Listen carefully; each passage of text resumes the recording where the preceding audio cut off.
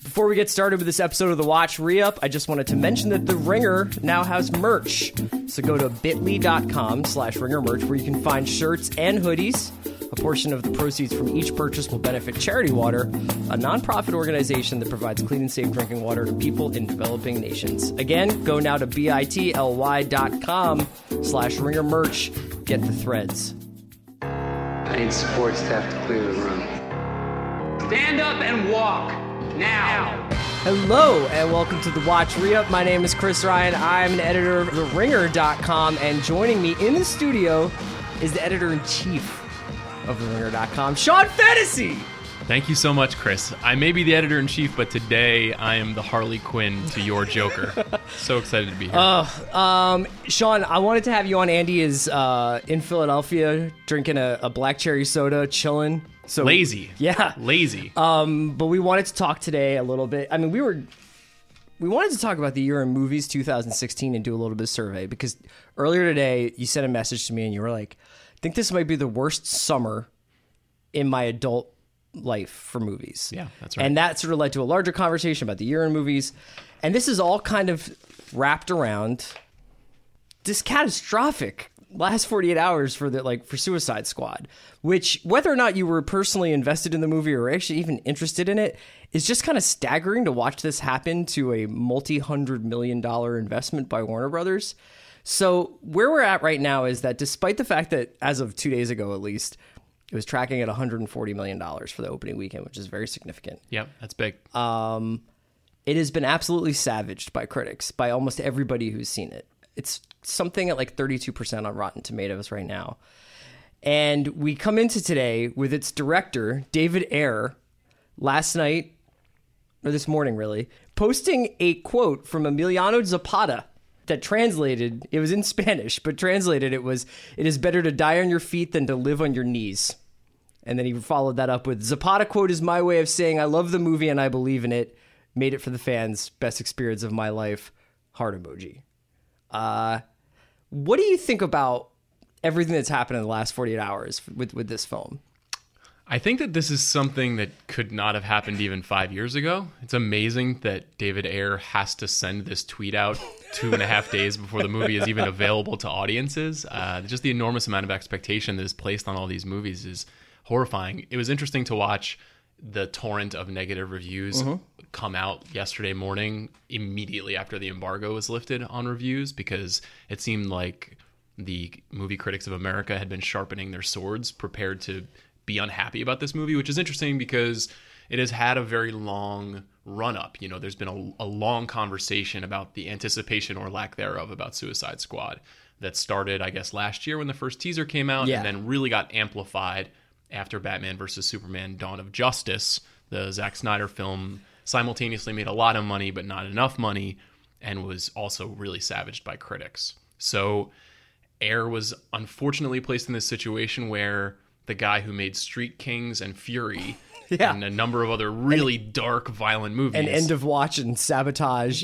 Who has like a very dystopic and violent and crime-laden, filmography, was then forced to brighten up the DC Comics movie universe. Yeah, so there was, you always love a behind the troubled production of blank 12 hours before your movie comes out to show up in the Hollywood Reporter. That's what happened today. So Suicide Squad had this Hollywood Reporter expose in which it was suggested that it would need to make in the neighborhood of $750 million to break even. I don't know how that happens.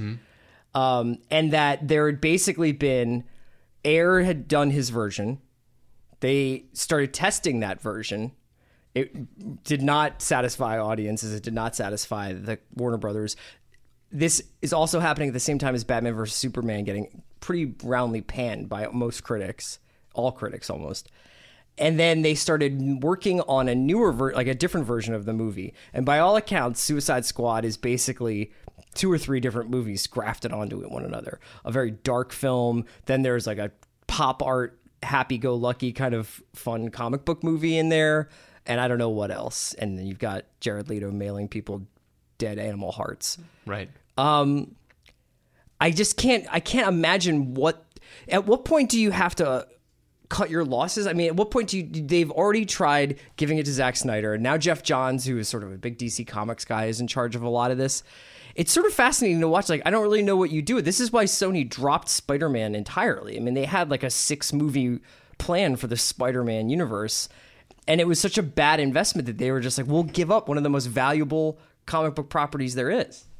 Yeah, last time you and I talked on this show, we talked about Civil War, the latest Captain America movie, and I think you felt like it was fine, and Jason Concepcion and I were like, this is actually really good. And the bar between those two things is closer than it seems, and the fact that DC can't even get close to it really makes you appreciate what the Marvel Comics movie universe is able to do. It seems a little bit rote at this point, and as we wait for Thor Ragnarok or Doctor Strange or all these movies that seem inessential but are somehow part of this grander story that they're trying to tell, DC really can't get a toehold on how to serve the audience. They thought they were going to zag where Marvel had zigged, and America and maybe the world seemed to think like, we prefer the zigging, we're not super into the zagging. Yeah. So it's a tough spot for Suicide Squad. It's a tough spot for Warner Brothers. It's a tough spot for this entire DC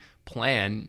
Obviously 2 weeks ago after Comic-Con, we were looking at the trailers for Wonder Woman, and we were looking at the trailer, the tease trailer for Justice League, and thought, maybe they've figured a couple of things out, and now they've just driven head on into another roadblock.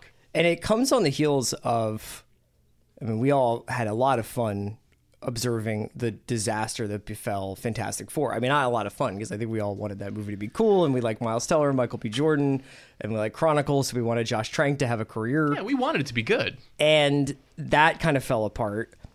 And there's been a couple of weeks, Andy and I have talked about this a lot recently, of talk about Rogue One reshoots and how they were, and also the Star Wars stuff. Josh Trank was supposed to be the director of I don't know if it was going to be Rogue One, but it was supposed to be another. I believe it was episode 9. Oh, okay. Right. The one that Trevorrow got. Yeah. Okay.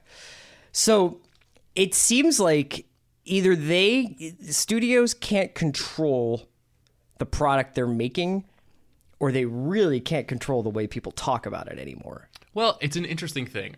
I think that historically, in the 120 years of American movie making, it's only in the last 10 to 15 that audience expectation has been a part of the equation that the studios have to consider. Yeah. In the past, a studio could announce, we're making a movie called Raiders of the Lost Ark about a character named Indiana Jones. And Americans would be like, I don't know who that is. Right. And then they would see a trailer and they would be like, that looks so fun. And then their friend would see it on Friday night, and they would say, "You have to see Raiders. I'll go see it again with you." Yes. And then they'd be like, "What's on television?" And they'd be like, "Nothing, because I have 3 channels." Exactly. And so now, in this era of fan service, in this era of expanded universes, in this era of all of this IP that you and Andy are always talking about, we have to find a way to reconcile what we want from these movies. We didn't used to have to do that. We didn't used to have to care about whether a movie about which we were sort of somewhat familiar with the original material was going to live up to some standard. Right. Like, you haven't read any Suicide Squad comic books, have you? No. I've read maybe one when I was 15. Like, it's not really a thing to me, but for some reason... I had never heard of Guardians of the Galaxy. Exactly. Nevertheless, there is this weight placed upon these movies that the studios obviously are having a really hard time reconciling. It forces them then to rely, I think, more aggressively on market testing and on audience research, which, as we know, sometimes can be valuable, but for the most part tends to screw movies up. That's what gets you into the situation that it sounds like Ayer has found himself in, which is he made Ocean's 11 and he also made Fury 2. Yeah, and he made the Brad Pitt part of Inglourious Bastards without any of the wit, and also has a crocodile face guy. Definitely has the baseball bat though. Yeah. Okay, there's 2 different tracks I want to go on. Let me throw a theory at you first, though. Part of the reason why the critique around Suicide Squad and the ill will towards it is so extreme is because the media industrial complex's access to filmmakers and films and actors has become so rote and locked in, where it's like you can talk to Will Smith for 35 seconds at a junket. And they actually did do on-set puff pieces for Suicide Squad, as they have for, I think, I don't know if they did it for Dawn of Justice, but they're doing them for Justice League. There were several journalists who were on the set of Justice League, and Ben Affleck was spending time with them and charming them in an effort to kind of turn the ship around on this one. So I mean, there's still plenty of actor profiles. There's still plenty of, but the kind of thing where you see DT Max gets to spend months with Tony Gilroy really only happens in the New Yorker like once a year, twice a year. Yeah. Do you think that our lack of access or understanding of Hollywood contributes to our hostility towards it? If you knew more about the people who were making decisions or how a movie like this got made, do you think you would have more sympathy or empathy for like the final product? Or are you just like, this is shit, they wouldn't let us see it until Thursday? Well, for me personally, I try to be empathetic about all artists trying to make things, and I very rarely will say this is shit unless I'm talking about Russell Westbrook's perimeter game. You know, like there's certain things that I'm very defined about. It's hard. It's really, really hard to make a movie. If you've read any number of books over the years, Devil's Candy, Down and Dirty Pictures, you know that it's like every movie making experience is a passion affair that also feels like a war. And I think if people did understand that more, they would have some more empathy. But frankly, when you're making, like I said, these fan service movies, people don't care about the people involved in making the movie. All they care about is that, you know, endorphin you get from a really enjoyable sequence that feels like what it felt like when you were 14 and reading a comic book, or the first time you saw Star Wars when you were 7. Yeah. That's just such an unfair standard to hold people to. People feel that way about music. They feel that way about sports. You know, as people get older and they watch sports, they get cranky because the game isn't the way that they remember it. Sure. You know? It's an ongoing story of American consumption. But I think it's really interesting in this case because it is fair to say that these DC movies so far have not been very good. And I don't say that to mock Zack Snyder openly. It's just, even in the realm of an average or above average Marvel movie, DC can't crack the code. So even if DT Max or Tad Friend had spent a year on the set of Dawn of Justice, I don't think people would be more willing to forgive. Yeah, I mean, I wasn't any more interested in Noah because they did a Darren Aronofsky feature in The New Yorker. I guess I'm trying to get at... I was more interested in Aronofsky, but not that movie. Yeah, I guess I'm trying to get more at like this idea. I guess it's not even how you sell it to people, because I think a lot of people are still going to see Suicide Squad, and a lot of people still want DC Comics movies to exist.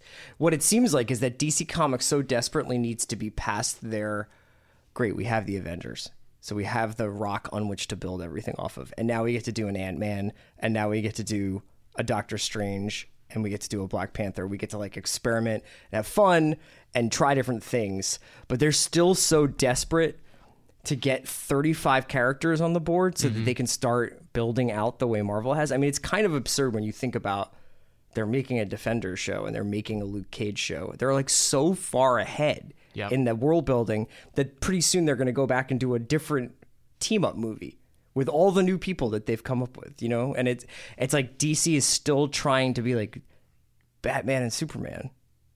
Yeah, they like I said, they just can't, because they can't crack that code, they can't really get started. It's going to be particularly pernicious for them, I think, when they try to make an Aquaman movie and a Flash movie and a Cyborg movie, all of whom are characters that people largely do not care about. Right. I don't think very many regular movie-going citizens know what Cyborg is. That's a second-tier DC character, and the star of that movie is someone people have never heard of. Right.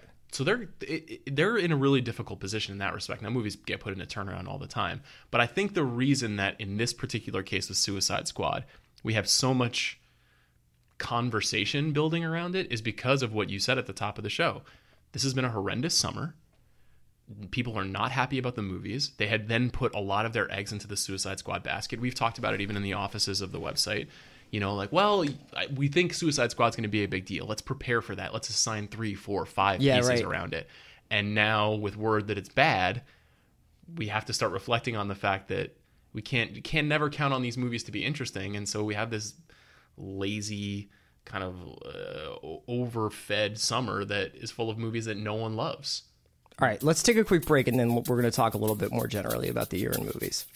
Hey guys, just want to take a quick break to talk to you about our sponsor, SeatGeek. Buying tickets online for sports and concerts has been a confusing process for a long time. It's always been hard to find the best deal for that game or show you want to go to, and none of those older ticket sites want to change that.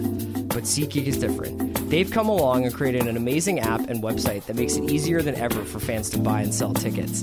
You know, summer is definitely concert season. There's so many festivals to go to, so many shows. I've been looking at SeatGeek all the time. I just check my phone. I used it the other day to look for Ryan Adams tickets at the Greek. It's so easy. With SeatGeek, you'll never have to waste time checking prices on other ticket sites because SeatGeek does that all for you by pulling tickets available on other sites all into one place, so you save time and you never miss a deal. And SeatGeek wants to help you get the most bang for your buck. That's why every ticket on SeatGeek is given a grade based on value. You'll immediately see any underpriced seats and be able to find the best deals that fit your budget. Best of all, listeners of The Watch get a $20 rebate off their first SeatGeek purchase. To get your $20 rebate on tickets, download the free SeatGeek app, go to the settings tab and add a promo code, enter promo code WATCH, and SeatGeek will send you $20 after you've made your first ticket purchase. Download the free SeatGeek app and enter promo code WATCH today. Okay, we're back. Sean, we're going to talk a little bit about this year in movies, 2016. I'm looking at the domestic gross champs for the year. Finding Dory, number 1. Delightful. Sure. Captain America Civil War, sure. Deadpool, okay. It's shocking, but okay. That's a fascinating story in and of itself. Oh, yeah. I mean, it's been told. Both of these, the next 2 movies here, Deadpool and Jungle Book, I'm like, wow. You know, like, I didn't know that. I mean, Jon Favreau, like, typically makes pretty popular stuff. Yep. Deadpool's a shock. Zootopia, so that's 1, 2, 3 basically children's movies and 5 films that are either children's movies or comic books. Right. Batman, Superman, Secret Life of Pets, X-Men, Kung Fu Panda, Central Intelligence. That's the top 10. So the thing that's interesting to me about that, and I'm curious what you think about it, I don't think that that's terribly different from the last 10 summers we've had. Sure. Sequels, comic book movies, animated films, movies that can get in a large number of people at a time, movies that people want to see again and again so that they can ramp up ticket sales, movies that are better experienced, I think, in a group setting or on a big screen than they are at home. I think you'd probably rather watch Deadpool with 1,000 Deadpool fans than you would in your basement. Maybe Sure. not. Sure. The real tricky thing about this is I don't know if anybody loves any of those movies with the exception of Deadpool. I don't know if anybody is really, really going to bat for them and will think this has to be in my Blu-ray collection or I have to show my son this movie 20 years from now. Right. And as time goes by, I find that more and more summers are like that. And we talked about summer 2015, right? And some of the movies that we saw then that we really loved. There are a couple of sort of top line movies, like we talked about Mad Max Fury Road. We do not have a Mad Max Fury Road this summer. No, we don't have a Rogue Nation. Right. We don't have a movie that's even vaguely pointed towards people outside of the age of 13 to 18. It's true. You know what I mean? Right. In the 2015, the top films box office were Force Awakens, obviously, Jurassic World, Age of Ultron, Inside Out, Furious 7, Minions, Hunger Games, which seems like All the President's Fucking Men compared to these, The Martian, Cinderella, Spectre, Mission Impossible, Pitch Perfect, Revenant, Ant-Man. That's kind of different. That's a different vibe. And maybe it'll level out as like the year goes on. But we were looking at the movies that we've actually seen this year, which is actually pretty short for where I should be in terms of there's not as many movies being made in the theater that I go to. I mean, there's a lot of on-demand stuff. There's weird horror and we've been busy launching a website. There's that. But, you know, I'm looking at what we've got here, and you've initialed your this list so that you have the things. I mean, there's like cool stuff. Everybody wants some. The Green Room, Lobster. There's interesting Hollywood stuff that kind of got dumped like 13 hours. The Nice Guys. Nice Guys. Conjuring 2. Shallows kind of came and went. I think that people were hoping that might be a weird Taken or the gray kind of It did fairly well, but it came and went. Right. What do you think is behind the apathy? I don't want to be reductive, but it's a podcast. It just seems like these movies are not very interesting. Right. A lot of them are born out of recycled ideas, and a lot of them are made seemingly dispassionately. You know, they seem to be made as like part of a corporate strategy and not by dint of inspiration. But you know, I think a movie like The Nice Guys is one that you and I talked about a lot before it came out. We were very excited for it. We're both huge Shane Black fans. We're both huge Ryan Gosling fans. It was about the 70s. It's a detective story. It hit a lot of ticked a lot of boxes for us. And I actually was a little disappointed by it, even though I think it's good. Yeah. But relative to the rest of the movies that we've seen this year, it feels like it's the kind of disappointment Patient. that would be great. Right, Yeah. Right. Do you think that there's anything to the idea that the middle class, the kind of movies that would have been the Nice Guys, what the Nice Guys winds up being, which is ultimately like a kind of a failure because it set itself up to be like a big summer movie, but wound up just kind of being like this. Like, that was really enjoyable, but also completely convoluted and nonsense.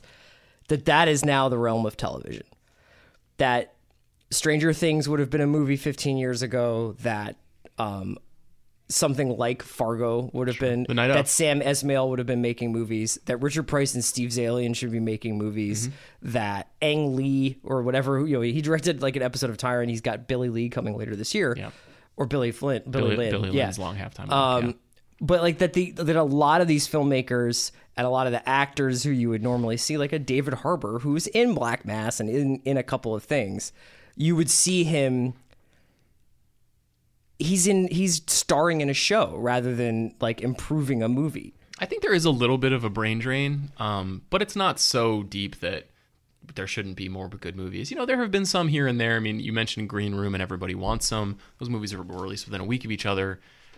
I keep a running list of every movie I've seen every year and have a very specific star system that I use. Those are by far the two highest rated that I have. Yeah. There have been some good popcorn movies that also kind of come and go, and you can be okay with that. I thought 10 Cloverfield Lane did a nice job of just being an excuse to hang out on a Saturday before going to dinner, and right. It was fun to talk about for an hour, and then you can just move on with your life. But there have been probably not enough 10 Cloverfield Lanes is part of the problem. So setting aside there's not a Fury Road, I don't know, what are some of the other movies that you saw this year that you really loved? Is there anything of an order like that? I thought that there's been a couple of like weird thriller or horror movies like The Invitation. The Wave isn't really a horror movie, it's more of a disaster movie, but that was really cool. The Witch was interesting. 999 was kind of morbid, but I was like, I'm into it. I'm into Kate Winslet as like a Russian crime lord. I liked Nice Guys. I don't know. I mean, something like Keanu, it's like I liked Keanu a lot, but that was actually one of the reasons why I wrote that trailers thing the other day, where I was like, there's a lot of Keanu that's funny is in the Keanu trailer or in the accumulated Keanu trailers if you watch them more than once. You made an interesting point to me too earlier, which is that I don't think there's a single movie that you could earmark as a quote unquote Oscar movie thus far this year. No, it's really weird. Except maybe for one movie, which we did not put on our list and we have not talked about ahead of time. But I think the best movie of the year is OJ Made in America. And that ran on television. Yeah. And in the same way that you talked about Fargo and you talked about Stranger Things, even though OJ Made in America ran on a few screens and people saw it in movie theaters, it's best experienced from the comfort of your own home, where you can really pour over it, and if you need to pause it, you can, and go get a snack.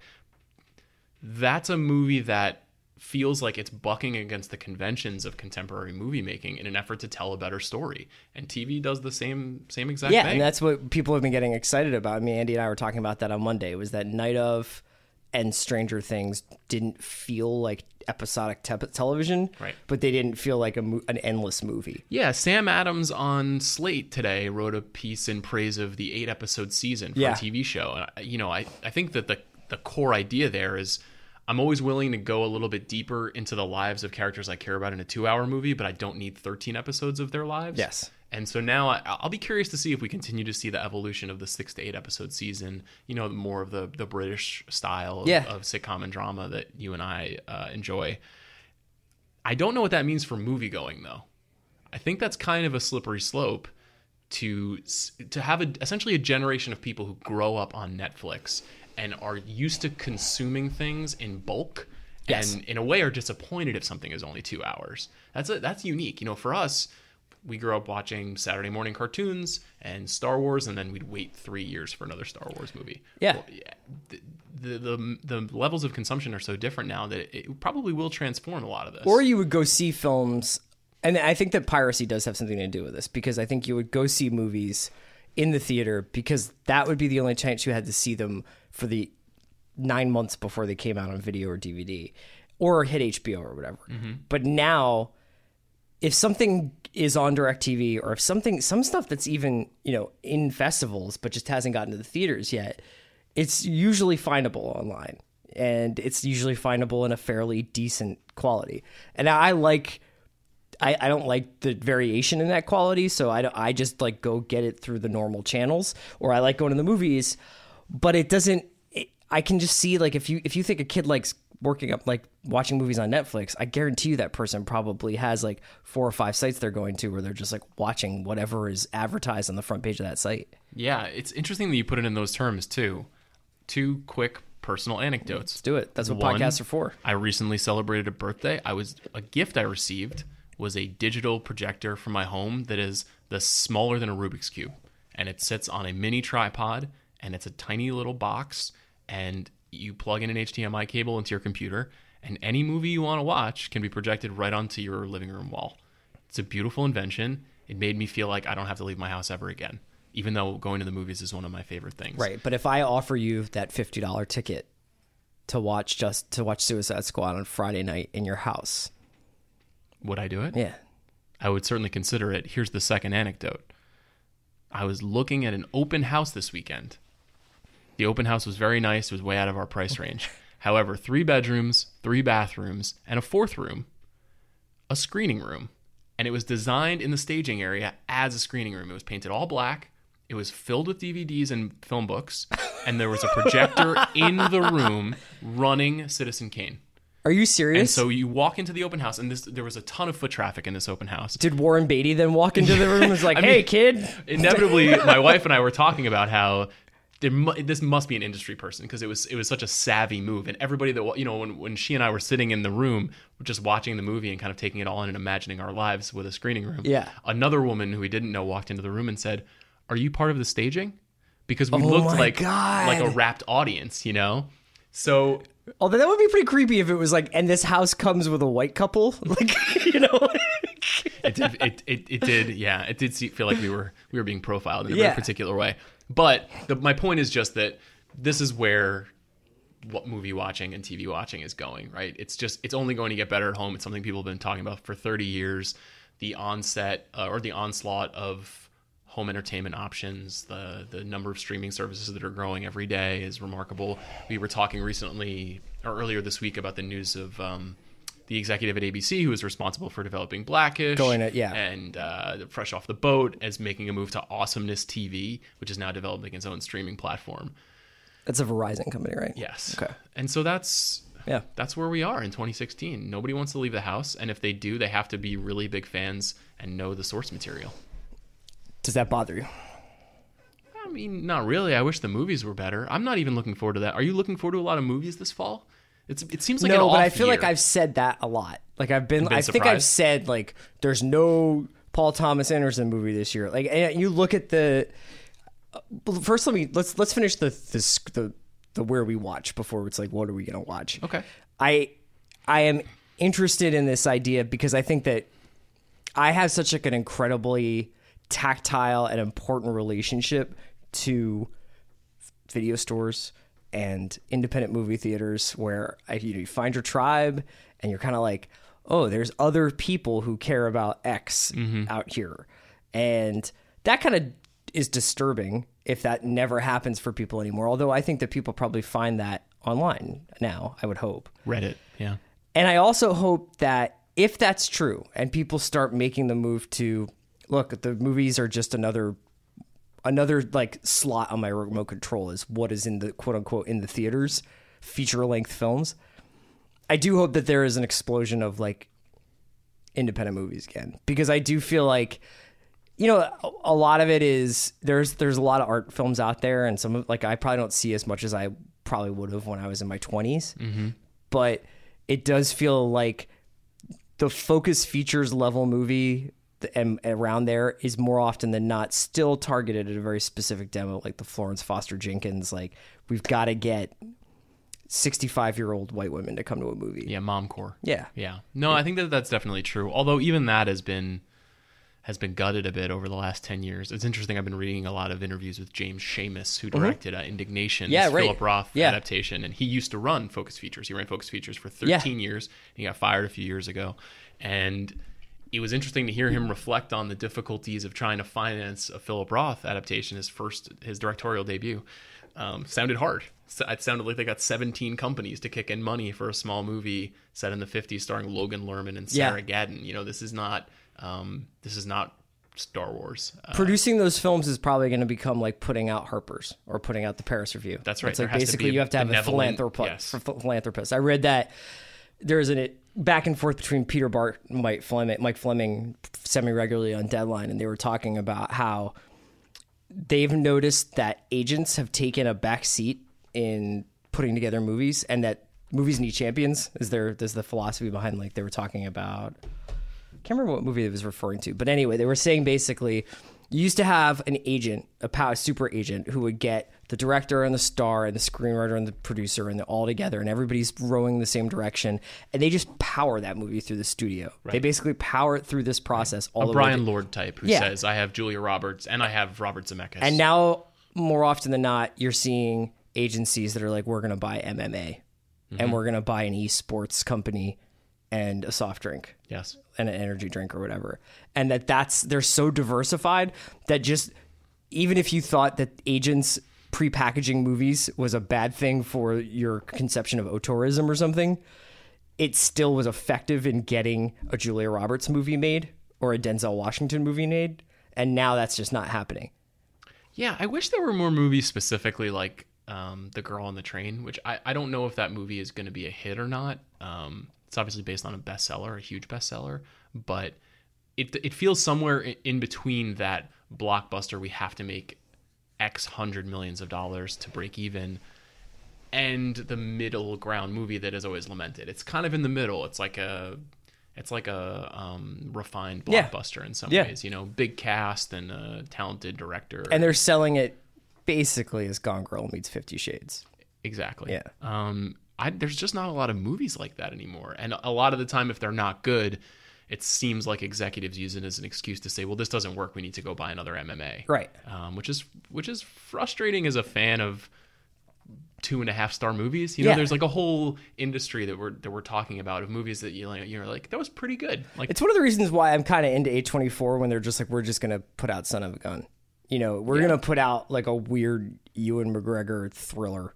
Yeah, I mean, I think that they're on VOD and like you know. Yeah, their strategy is really interesting. Like they have obviously phenomenal taste, but they also take a lot of chances. And if you know, they put Morris from America, which is a big Sundance hit, on VOD a month before it was in theaters, and if you have DirecTV, you can watch it, and if not, don't. And it's you know, and it doesn't seem to really hurt their bottom line. Doesn't really seem to hurt any of their credibility. But those small companies with great taste are fewer and farther between than they were 10, 15 years ago. Let's take a look at what's coming out this year. What are we excited about? I think that there's a lot of biopic stuff that seems kind of bad. Okay. Sully, Snowden, you know, that stuff is not inspiring me. Inferno, is that Jack Reacher 2? Something about I wish Jack Reacher was a biopic. A generation of filmmakers that maybe need to chill. Like, do you wish that everything that went into Sully was being given to... I mean, this is the problem, is that Clint Eastwood is making bad movies, and Colin Trevorrow is making franchise movies. Right. I mean, I know he has like something else coming out, but he's doing basically whatever Spielberg and Kathleen Kennedy tell him to do, it seems like. Yeah, I think he also is forced to live up to a lot of expectation. I think you have a generation of directors who are older and still very powerful. Clint Eastwood, Ron Howard, Steven Spielberg, Robert Zemeckis, who are still active. And if they had made these movies, if they were between the ages of 35 and 45, they probably would have been better movies. I'm willing to bet Oliver Stone's Snowden, whatever iteration of that, made when he was 40 years old, would have been a house on fire. But now the expectation is like, what is Joseph Gordon-Levitt doing with his voice? And like, I'm ready to make fun of this already. I'm roasting this. Yeah, Shailene Woodley's wearing a wig. Yeah, this is so goofy. Yeah. It's just harder to take that stuff seriously, I guess, unless you really, really, really do it well, which, as we know, is difficult. Ben Wheatley has another movie coming out this year. I should mention that I think High Rise is incredibly flawed, but was at the very least like kept my attention There's interesting stuff in it the for entire sure. time. Yeah. He's got a movie called Free Fire coming out, which is a shoot 'em up set in Boston, I think. You're right. There's a lot of biopics. There's a lot of Patriots Day, Mark Wahlberg, J.K. Simmons for Peter Berg. Yeah, There's- Doctor Strange. I mean, quiet as kept. Bleed for this. I'm not mad at you. I'm not mad at you for bringing it up. Miles I Teller. respect you for looking at me in the eye when you said it. He's playing Vinny Paz. He looks great. he's in a cheetah themed thong. Yeah. He's crushing it to Billy Squire. I think He's got Eckhart Eckhart with the bald method acting paint. with his hairline. Yeah, Yeah. that's big. It's bad though. I mean, I think obviously we're still interested in Rogue One. I think there are going to be a couple of prestige pictures that look interesting Yeah. as the year goes on. Manchester by the Sea is supposed to be incredible. Kenneth Lonergan hasn't made a movie since Margaret. Can't wait for that. But likewise, like Magnificent Seven. I'm in. Go ahead, Yeah, explain. Fuqua, first of all. Yeah, Antoine Antoine Fuqua. If you put Sarsgaard, Denzel, and Ethan Hawke in a movie, I will see it. And I'm excited for it. Pratt looks good in this. I think it's going to be really stupid, but I'm excited. It's basically like what if Unforgiven was an action movie. I mean, I know it's also what if we remade the Magnificent Seven. That's why they called it Magnificent Seven. Some other movies that are coming out that I'm excited for. I will see Silence, the Martin Scorsese movie, because I see Martin Scorsese movies. I am excited for Stephen Gaghan's Gold. I don't know anything about that. It's Matthew McConaughey as a like modern day treasure hunter. And Stephen Gaghan hasn't made a movie since Syriana. I saw that movie. It's called National Treasure. Stars Nicolas Cage. What was the Dirks, the Sahara, when he was like, who does he play in that movie? I'm a man looking for a treasure. It's like, Famously failed movie that had a huge court battle. Also to say, it has been a bad summer. Dirk Pitt. That's the name of the character. Dirk Pitt. Yeah. Okay. That sounds like one of the people BoJack Horseman runs against in the Oscars. I look forward to you publishing all your pieces on The Ringer under the name Dirk Pitt. Yeah. Otherwise, it's disheartening. I'm sure that some things will come across that we're really excited about. You've seen a couple of the good docs this year. You've seen Wiener and De Palma. Yeah, they're good. There'll be some more stuff like that. Birth of a Nation is going to be a thing. Yeah, we'll have to be prepared to grapple with that. David Michôd's War Machine with Brad Pitt as General Stanley McChrystal. I'm excited for that. Emery Cohen is in that. Yeah, he's a big guy for us. Emery Cohen's The massive. Gambler. Yeah. I'm excited for Billy Flynn because I think it'll just be interesting to see. I'm excited for Denzel Washington's Fences. We don't get serious keeping it 100, throwing 90 miles per hour Denzel very often. Yeah, have we ever gotten August Wilson on screen? No. So that's fascinating in and of itself. I'm excited for Assassin's Creed, maybe. Sure. I mean, I'll mess with that. As video game character. I'm excited for La La Land. Yeah, I think actually one of the biggest ones in the onslaught has not started for this, but Passengers, starring Chris Pratt and Jennifer Lawrence, which Who is directed a that? sci-fi movie. I want to say it's the guy who directed Morton Tilden. Oh, yeah. The Imitation Yeah. Game filmmaker. But that's a movie that is a big deal for Sony. That was much talked about in the Sony hacks. It was a huge budget. I think Amy Pascal started shepherding it before she was deposed. She's never wrong. I mean, have we talked about this? Well, Ghostbusters, which is a movie we have not talked about, slightly reorients that conversation. True. Because Ghostbusters has been a big topic of conversation for many months, particularly among our staff for the last couple of days. Yeah. About its relative merits and demerits, and also its box office kind of middling success. The perception of its box office, too. Yeah. The fact that it was spent $150 million to make it, that the marketing budget was no doubt X millions of dollars that we can't calculate. It's another film that even if it didn't have a lot of, at least if there was any, we don't know about it, like meddling. It's another film that had a very troubled lead up because it was very unfairly criticized without anybody actually having seen it. And then some of that was played into by the studio by saying do you know who's in Ghostbusters but isn't in Ghostbusters is Carmelo Anthony. Right. Basketball fans, and it was just really, really weird choices every step of the way. Yeah, that effort to try to draw in people they perceive to be angry male fans who are rejecting the concept of female Ghostbusters, which is so absurd in its own sense. But I think the fact that that movie has not necessarily been the mega success that some people want it to be, particularly in this age of intellectual property, has caused this sort of false panic among, can we do this gender swapping with old school roles? You know, there's a lot of news earlier this week about Chris Hemsworth Channing Tatum taking over the Splash role, role from Daryl Hannah, which is fun. I'm sure will be fun and funny. And Jillian Bell is playing the Tom Hanks role, which is great. It's just there's no solution. Like, everything is not a referendum on whether we should let women hold machines that kill ghosts. Like, that's not just because a movie didn't make $220 million doesn't mean we can't do another movie like that. But that is how the industry makes us think. What's your confidence level that you and I could do a podcast in January and be like, that was a pretty good year for movies? Very low. Very low. I wrote a column at our old job a few years ago about rap and the year in rap, and things were going very poorly. And the piece was basically like, we are in a bit of a crisis moment. And I read that recently, and I felt like I had made some reasonable points, and then it bore out at the end of the year that it was not a very good year in rap. No. And I don't think it was necessarily a genre crisis. Sometimes you just have a bad year. I feel like this is just one of those bad years. There are things that are hurting the industry that are kind of squeezing. There's also things that, like, you and I, as two people who love movies perhaps more than anybody really should, I think that there are things that we know about as like the meta narrative around movies that are seemingly deteriorating a little bit. I was thinking about this a lot. Like, are there filmmakers that are competing with each other?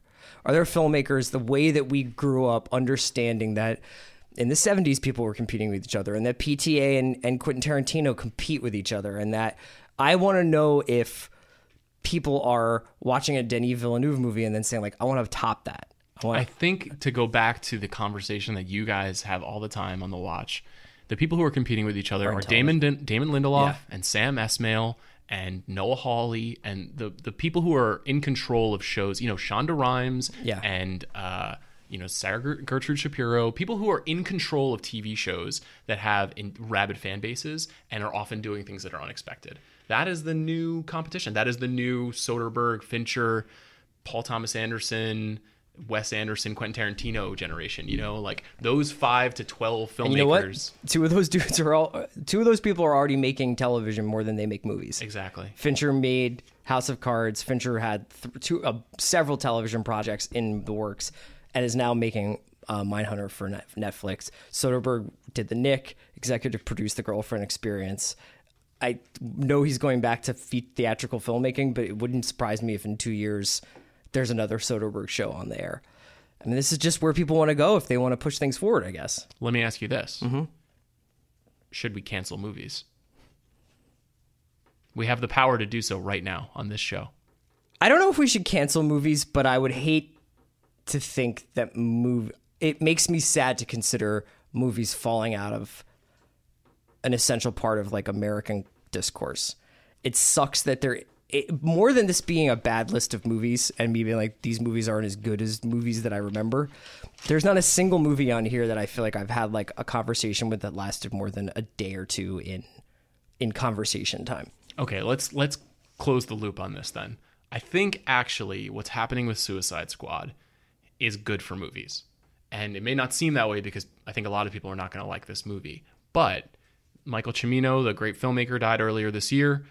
His greatest, the thing he's most remembered for, not beyond even The Deer Hunter, one of his masterpieces, is his biggest failure, Heaven's Gate. Yeah. People talked about Heaven's Gate all week, the week after he died, and how it's secretly a masterpiece, and what it really cost the studio, and how it killed the age of the 70s filmmaking rebel. Killed United Artists. Yeah. How it ruined so many things, but there are still a lot of people who really admire the movie. And it burnished mythology in the minds of movie lovers. It created this whole new complexity to what movies can do. Suicide Squad is probably less of an artistic achievement than Heaven's Gate, and its ambition is probably not as high. However, for the last 48 hours, all we've seen is people talk about a movie. That's nice. We don't get that anymore. It's interesting. I'll be fascinated to see the box office this weekend, but more importantly, the box office in a week or two. Right. And whether or not this was just like all the people who were waiting a year for Suicide Squad to come out, and frankly, there's nothing else to see. I mean, if Jason Bourne makes $20 million next weekend, I'll be really surprised. I think there are a few other things to see. For example, Little Men, Ira Sachs's new film starring Greg Kinnear. Consider that, Chris. Consider the Kinnear. All right, that's as good a place as any to stop. Thanks so much for joining me this week, Sean. It's always so fun to talk about movies with you. Thanks so much for having me, Chris. All right, man. Take care.